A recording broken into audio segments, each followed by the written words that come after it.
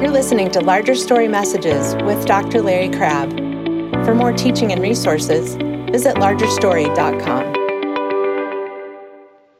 Philippians chapter 4. Galatians, Ephesians, Philippians, Colossians. Philippians chapter 4. Verse 6 reads as follows, "Be anxious for nothing, but in everything by prayer and supplication, with thanksgiving let your requests be made known to God, and the peace of God, which surpasses all comprehension, shall guard your hearts and your minds in Christ Jesus. Finally, brethren, whatever is true, whatever is honorable, right, pure, lovely, of good repute, if there's any excellence, if anything worthy of praise, let your mind dwell, continually churn over these things. The things you have learned and received and heard and seen in me, practice these things, and the God of peace shall be with you. But I rejoice in the Lord greatly that now at last you have revived your concern for me. Indeed, you were concerned before, but you lacked opportunity." Paul is speaking now of the gift that the Philippians had sent him, the gift of money, of funds, of help in a practical way. He goes on to say, though, "Not that I speak from want." Paul is anxious to say that God is sufficient.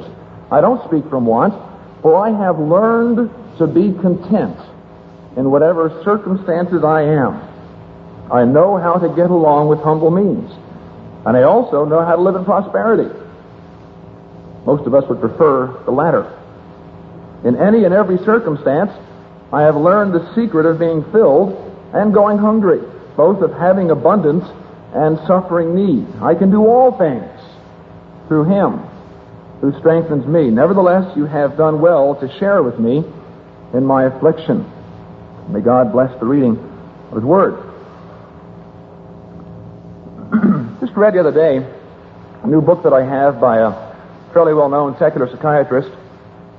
He has an opening sentence in the book that goes like this. He says, "When we consider the complexities and the pressures of everyday life, we can only marvel that our fellow man is able to function as well as he does."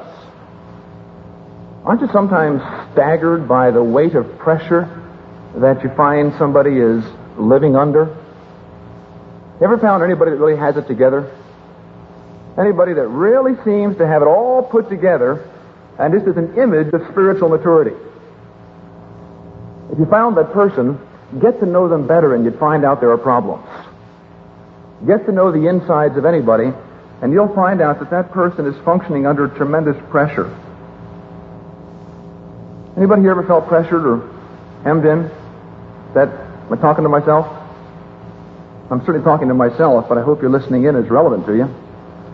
Ever felt pressure or hemmed in or controlled by your circumstances? Maybe a job you don't like, money problems, medical concerns, no love in your marriage, kids worrying you sick, bills from the dentist as soon as you finish paying off the doctor, struggles with depression, anxiety, anger, pressures from outside and pressures from inside. How are we supposed to cope with this? How are we supposed to cope with all these kinds of problems? How should we deal with them? Sometimes the pressures mount up to the point of seeming unbearable. Sometimes it seems that as soon as you get one problem solved, another one comes up. Sometimes it's a very small kind of a thing. Last week I had my transmission fixed on my car.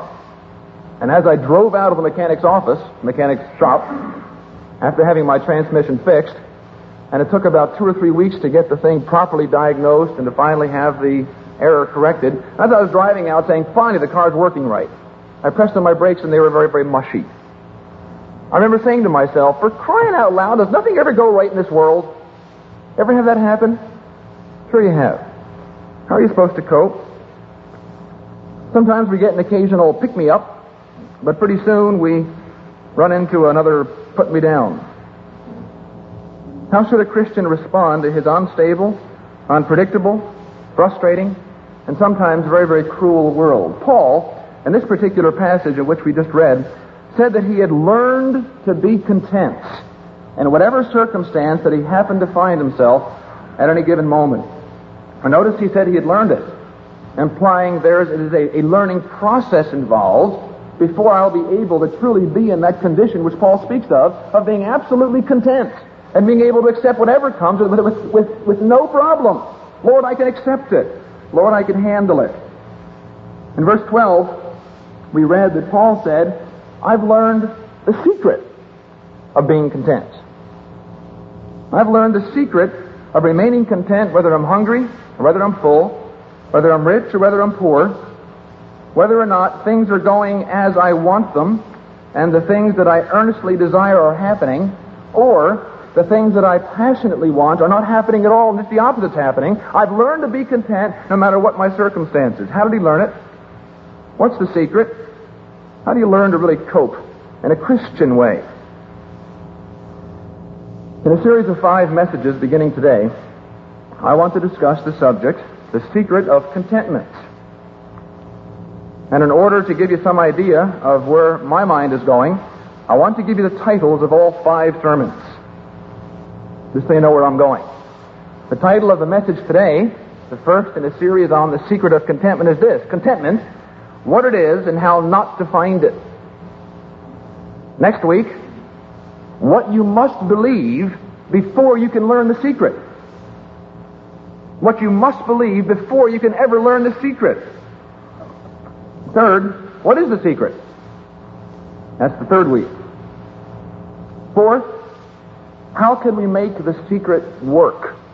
So many books are written on the secret of Christian living, the secret of prayer, the secret of witnessing, the secret of that. We find out the secret doesn't do a thing for us. How can we put to practice what Paul is speaking of here in verse 12 when he says, I've learned the secret? How can we make the secret work? That's message 4. And the last one is, how can the body help us learn the secret? How can the body help us learn the secret? Today, contentment, what it is and how not to find it.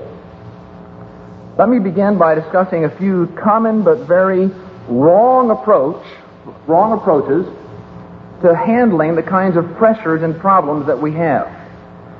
It seems to me, as I look at lots of people and have the chance to talk with many at a very intimate and personal level, it seems to me that many, many times we Christians borrow from the world's strategies of how to cope with problems.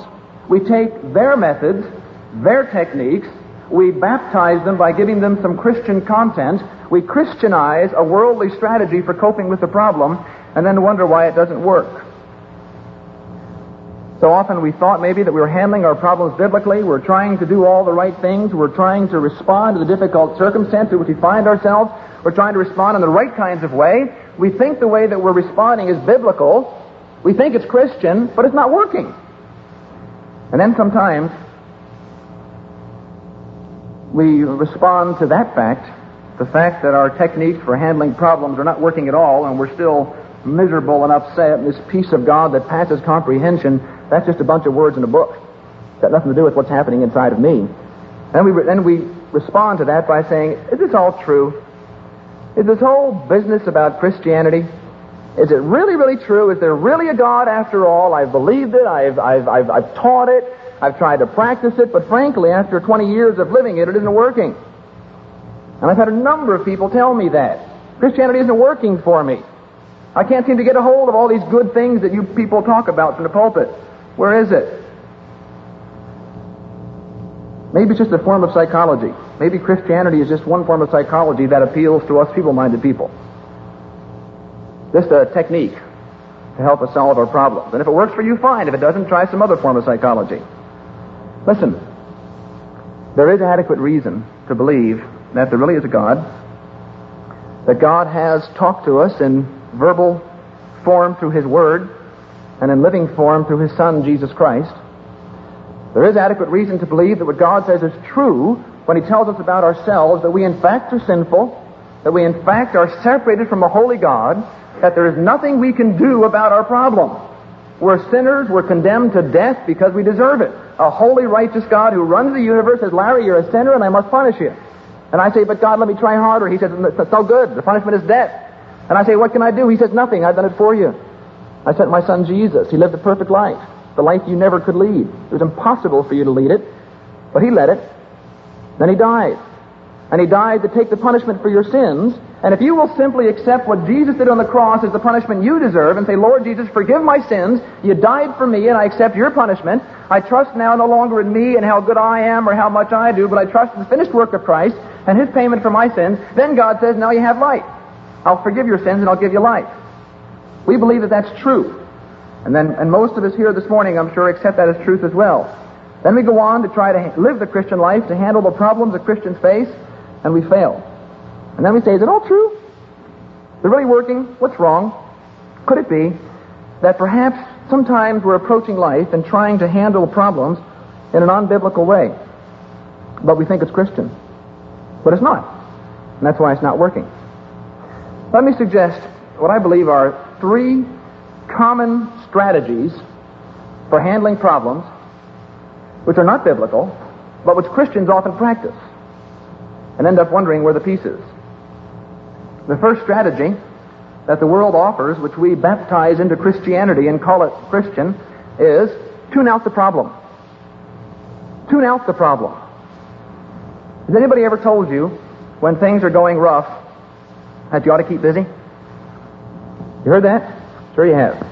You tried it? Does it help? Want to keep busy? Want to keep busy? I'm feeling peaceful. It's working. It's not.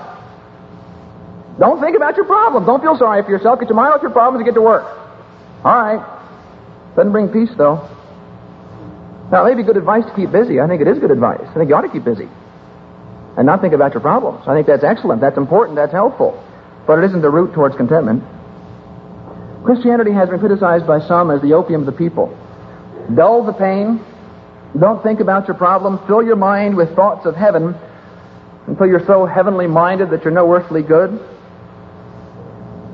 Now, it's good, and it's biblical, to exercise great care on how we think, what we think about. You've heard me talk many, many times about the importance of what's on your mind. I preached a sermon 2 years ago on that. What's on your mind? What are you thinking about? It's important. To keep your mind fixed on the eternal truths of Scripture. But don't expect that in so doing, you are going to be dulling the pain of the problems that you're facing. It doesn't work that way. Many of us are looking for a way out of our problems. And we say, maybe if I memorize Scripture, I won't feel the pressure and the heartache and the anguish. Maybe if I do this, maybe if I do that, then perhaps the pain will go away, then I won't have to face the problem. So often that's a Christianized way of the worldly strategy of just tune out your problems. But Christianity is not, and was never meant to be, I don't believe, an anesthetic to numb our sensitivities. I rather think it's more like a counter-anesthetic which increases our responsiveness to the all too frequent pain that we encounter in life. Christians often take this worldly strategy of tuning out the problems and baptize it through the mechanism of prayer. We often abuse prayer, it seems to me, as a means of dulling the pain and removing ourselves from an acute awareness of the problems that we face. But again, that's just no more, if you use prayer that way, that's no more than a Christianized version of transcendental meditation. We criticize the TM people. Do we practice it? Do we practice the same kind of a thing? TM advocates repeat their mantra. Christians repeat their creeds or the name of Jesus over and over again sometimes, as if just the recitation, just the repetition of these words will somehow bring peace. And it does. A form of peace. TM works. Using Christianity like TM works. Just fill your mind with a word. The TM people might say, Om, Om, Om, Om, Om, Om, Om. We say, God, God, God, God, God, God, God. It's the same thing. Just a word, just a noise, sound. Ours sounds Christian. Theirs sounds pagan. There are 2 pagan strategies for dealing with our problems. You see, Christians are not told to find contentment by diverting our attention from our problems onto religious words or concepts, even if the words are good and the concepts true. Christians are not to say, God, God, God, God, or thank you, thank you, thank you, thank you, thank you, or Christ, Christ, Christ, Christ, Christ. We're not to be to say these words in a meaningless, repetitive way. The Lord said, I'm tired, He said in the Gospels. I'm tired of those people who just meaninglessly recite words. They're good words, but there's no content. It's a way of tuning out your problems. I want to think about it. Pray, pray, pray, pray, pray. You have a problem? Sure do. What are you doing about it? Praying about it. Is it working? No. Why? Are we using prayer as a tune-out problem technique? Bible study can be the same thing. You got a problem in your marriage? Read the Bible. Pray about it. Ignore the problem. You have unpaid bills? Memorize Matthew 6:33. Seek ye first the kingdom of God, and all these things will be added unto you. Keep your mind fixed on that, but don't think about the bills. Don't deal with reality. Tune out your problems. That isn't the way to contentment. A second worldly strategy, which I think we sometimes follow and Christianize it, is this: just accept the problem. If you can't change it, accept it. Now that's really good advice. Something that you can't really change, something that you aren't responsible to change, is impossible to change, you must accept it. That's true. But it's hard. Unless we become passive and quietly sigh as we shrug our shoulders and say, "It's the way it is. I'll accept it. Stinks. But I'll accept it." Christians have a clever way of adding biblical content to this technique. We advise people, now please listen carefully to this because I could be very badly misunderstood here. We advise people sometimes to accept their circumstances because God is in control. Now that's true, but it's often a cop-out. That's true. God is in control. We believe that. We insist upon the truth that God is a sovereign God. We believe the Scriptures teach that. God is in control of our world. But does that mean, or what does that mean practically? When a spouse commits adultery, am I to shrug my shoulders and say, "Well, God's in control, so I'll accept the whole thing"? Could it be that God's just as angry as you are about that? He didn't cause the sin, did he? Look at it this way. God is in control of history, no question about that. God has said, "I'm going to work all things together according to my own counsel. Here's history, here's the goal, we're going that way, nobody's going to stop me." That's clear. God's in charge. God's going to work all things together after the counsel of his own will. He is a sovereign God, but don't let that teaching make you think that you don't make a difference. Don't let it make you think that you aren't somehow important. The doctrine of God's sovereignty does not reduce my life to a bit of theater, a script which has already been written, a script including your spouse's infidelity or whatever else it might be. Am I to find contentment by saying, "Well, God's in control, he's responsible for all that's happening, that's the way it goes, praise God"? That doesn't really work, does it? It kind of dulls the pain. It tells you that you're trying to accept something by adding some words, and we sit back and do nothing. To take that position, it seems to me, is to reduce Christianity to no more than computerized mechanics, to pre-programmed robotry, and I don't believe that's the way it is. It is not the biblical drama of real people making real choices, doing real things which really influence history. We are significant. We do make a difference. God will bring to himself a people whom he has chosen. That's his business, and he's going to do it. He is doing it. But now that I've been chosen, I've been brought to him by his containing love, now I'm free to live by choice, by my choice. Now I'm free to really make a difference in this world. I do make a difference. You make a difference. God's in charge, but I make a difference. The truths are parallel. Christian contentment is not reached by glibly and passively saying, "God is in control, so I'll accept everything which happens to me," and then to sit back and mutter words like "thank you" or "trust the Lord." That's nothing more, oftentimes, or it can reduce itself to nothing more than stoicism, a deliberate indifference to what is happening. It's not Christianity. There's nothing passive about Christian contentment. And as we'll see a little later on, within the truth, within the biblical truth that God is a sovereign God, there is room for significant activity on my part, and in order to learn contentment, I must understand that. The third worldly method for handling our problems, responding to our pressures, which we Christianize, which has a measure of truth to it, but isn't the whole story, is this: hang in there. You've heard me often talk about the importance of perseverance. I believe that. I believe it's critical that a Christian must hang in there. But I don't believe that Christian contentment is found by just taking the position, just guts it out, brave it out, hang in there, endure it, stiff upper lip, keep going. If that's the only approach that you take to the problems that you have, if that's the sum total of your effort to respond to your difficulties, I'm going to make it. If that's your sum total, you aren't moving towards contentment. At least not the contentment Paul spoke of, I don't believe. If your whole approach to handling your problems is that, just stick it out, you will likely lead a very dull, drudgerous, burdened, weighted life. You'll get frustrated. You won't like what's happening. You'll hate it, but you'll say, "I'm going to go on." And you'll wonder, where's the joy? Where's that sense of reality that God really loves me and he's given me an exciting life? My life isn't exciting. It's dull, it's boring, it's drudgerous, it's full of pressure. I don't like it. But I'll hang in there. That's not the road to contentment. 3 wrong approaches to contentment. Tune out your problems with whatever, prayer, ministry, meditation, whatever words you want to do. Second, just accept your miserable circumstances, sitting back, staring at your problems, and mumbling something about God. Third, make yourself stick to it no matter what. Let's shift gears a bit. Those are 3 wrong strategies. The title of the sermon today is Contentment, What It Is and How Not to Find It. That's how not to find it. That's how not to move towards contentment. What are we trying to move towards? If we're going to understand how to get it, maybe we should define what it is.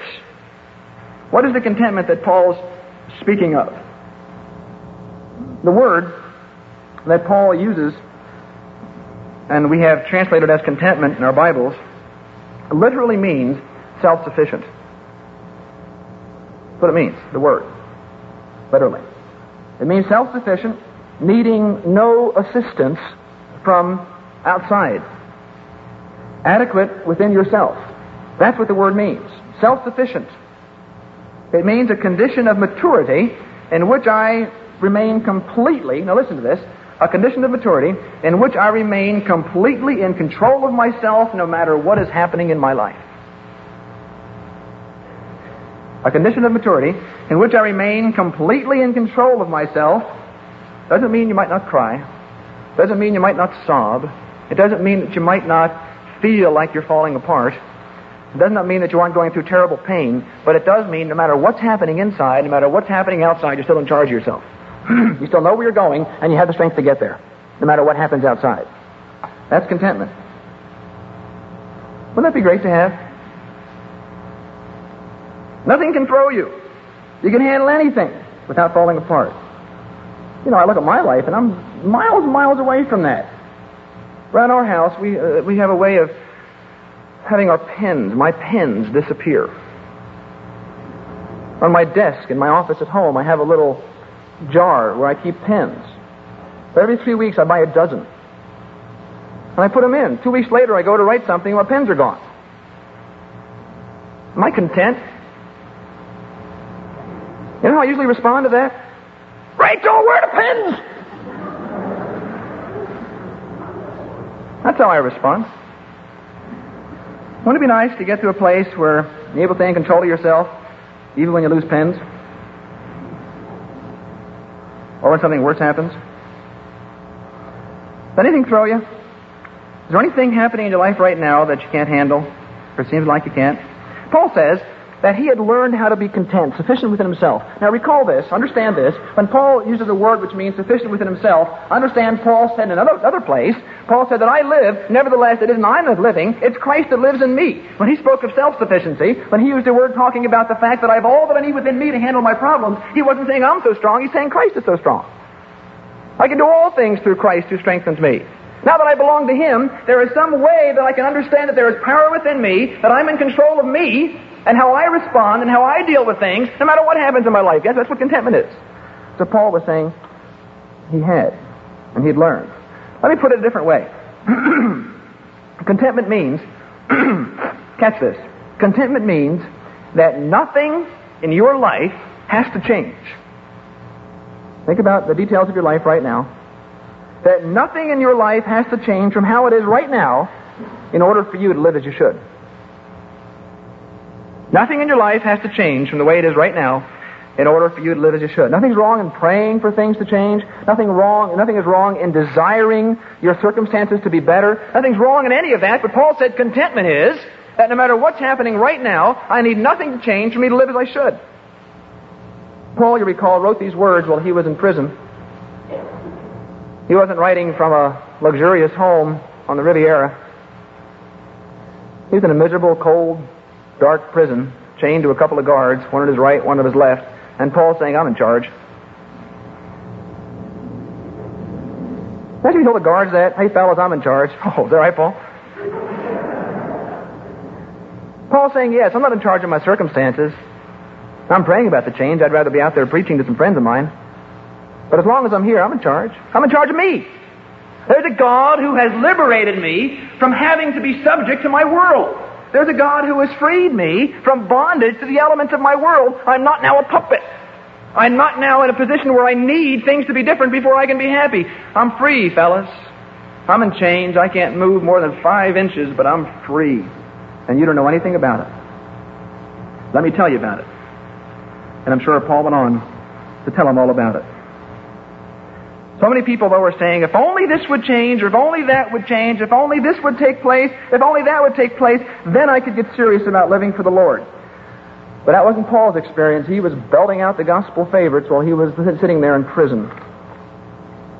Listen, if there is an area in your life which you should be dealing with, and if you're waiting for something external to happen before you deal with it, you're wrong. And I have really good news for you. Rather than judging you for that, let me say that God has given you all the power you need to deal with your problem right now, whatever it might be, to get serious about the Lord without having one thing change in your life. Paul is saying, if good things happen, praise the Lord, enjoy them. If you have a steak dinner in front of you, enjoy it. Have a nice time with it. Nothing's wrong with that. It's okay for Christians to enjoy steak. But if good things don't happen, if things get worse rather than better, and so many Christians have said, the day I got serious about the Lord, everything went wrong. Standard experience of so many. And if that happens, Paul says that whether I have steak or whether I have nothing, I've learned how to be content. I've learned how to remain in control of me. I know who I am. I know I belong to God. I know where I'm going. I'm in charge. My circumstances in no way control me. He had learned a life of rejoicing, of living faithfully, of victorious living no matter what his circumstances. He had learned the secret of contentment. What's the secret? How do you get to this condition? We've discussed 3 ways not to get there. It isn't a matter of just tuning out your world and keeping busy and occupied with whatever, your ministry and your prayer life and whatever. Just don't think about that, though. That's cop-out. That's tuning out your problems. It isn't a matter of saying, well, God's in charge and I can handle it, I guess. That isn't going to get you to contentment. It isn't a matter of saying, I'm going to stick it out. What's the secret? How do we get to that point of contentment? Come back in 2 weeks.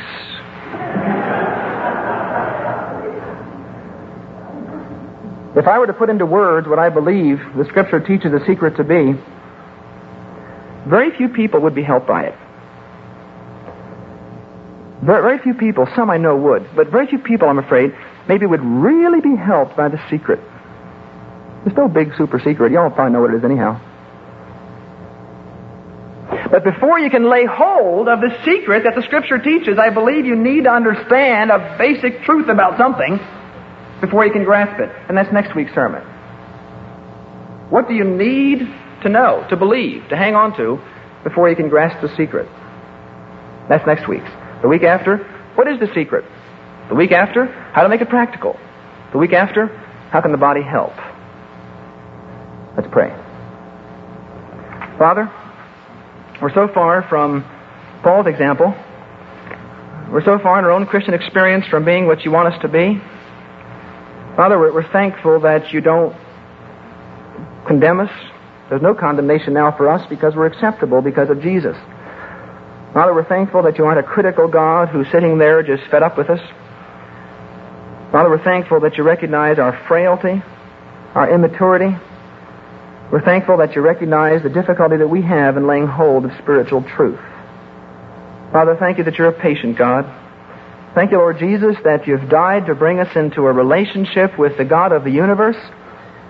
And Father, we believe that as we enter more deeply into that relationship, that we'll learn what it means to be content, to recognize that we are in charge of our lives by your grace and by your power, through no strength or merit of our own, but by your grace and by your power that we are in charge of our own lives no matter what's happening around us. Lord, give us that freeing, that liberating reality in our own lives. God, deliver us from being chained to circumstances. Deliver us from being chained to other people's reactions to us.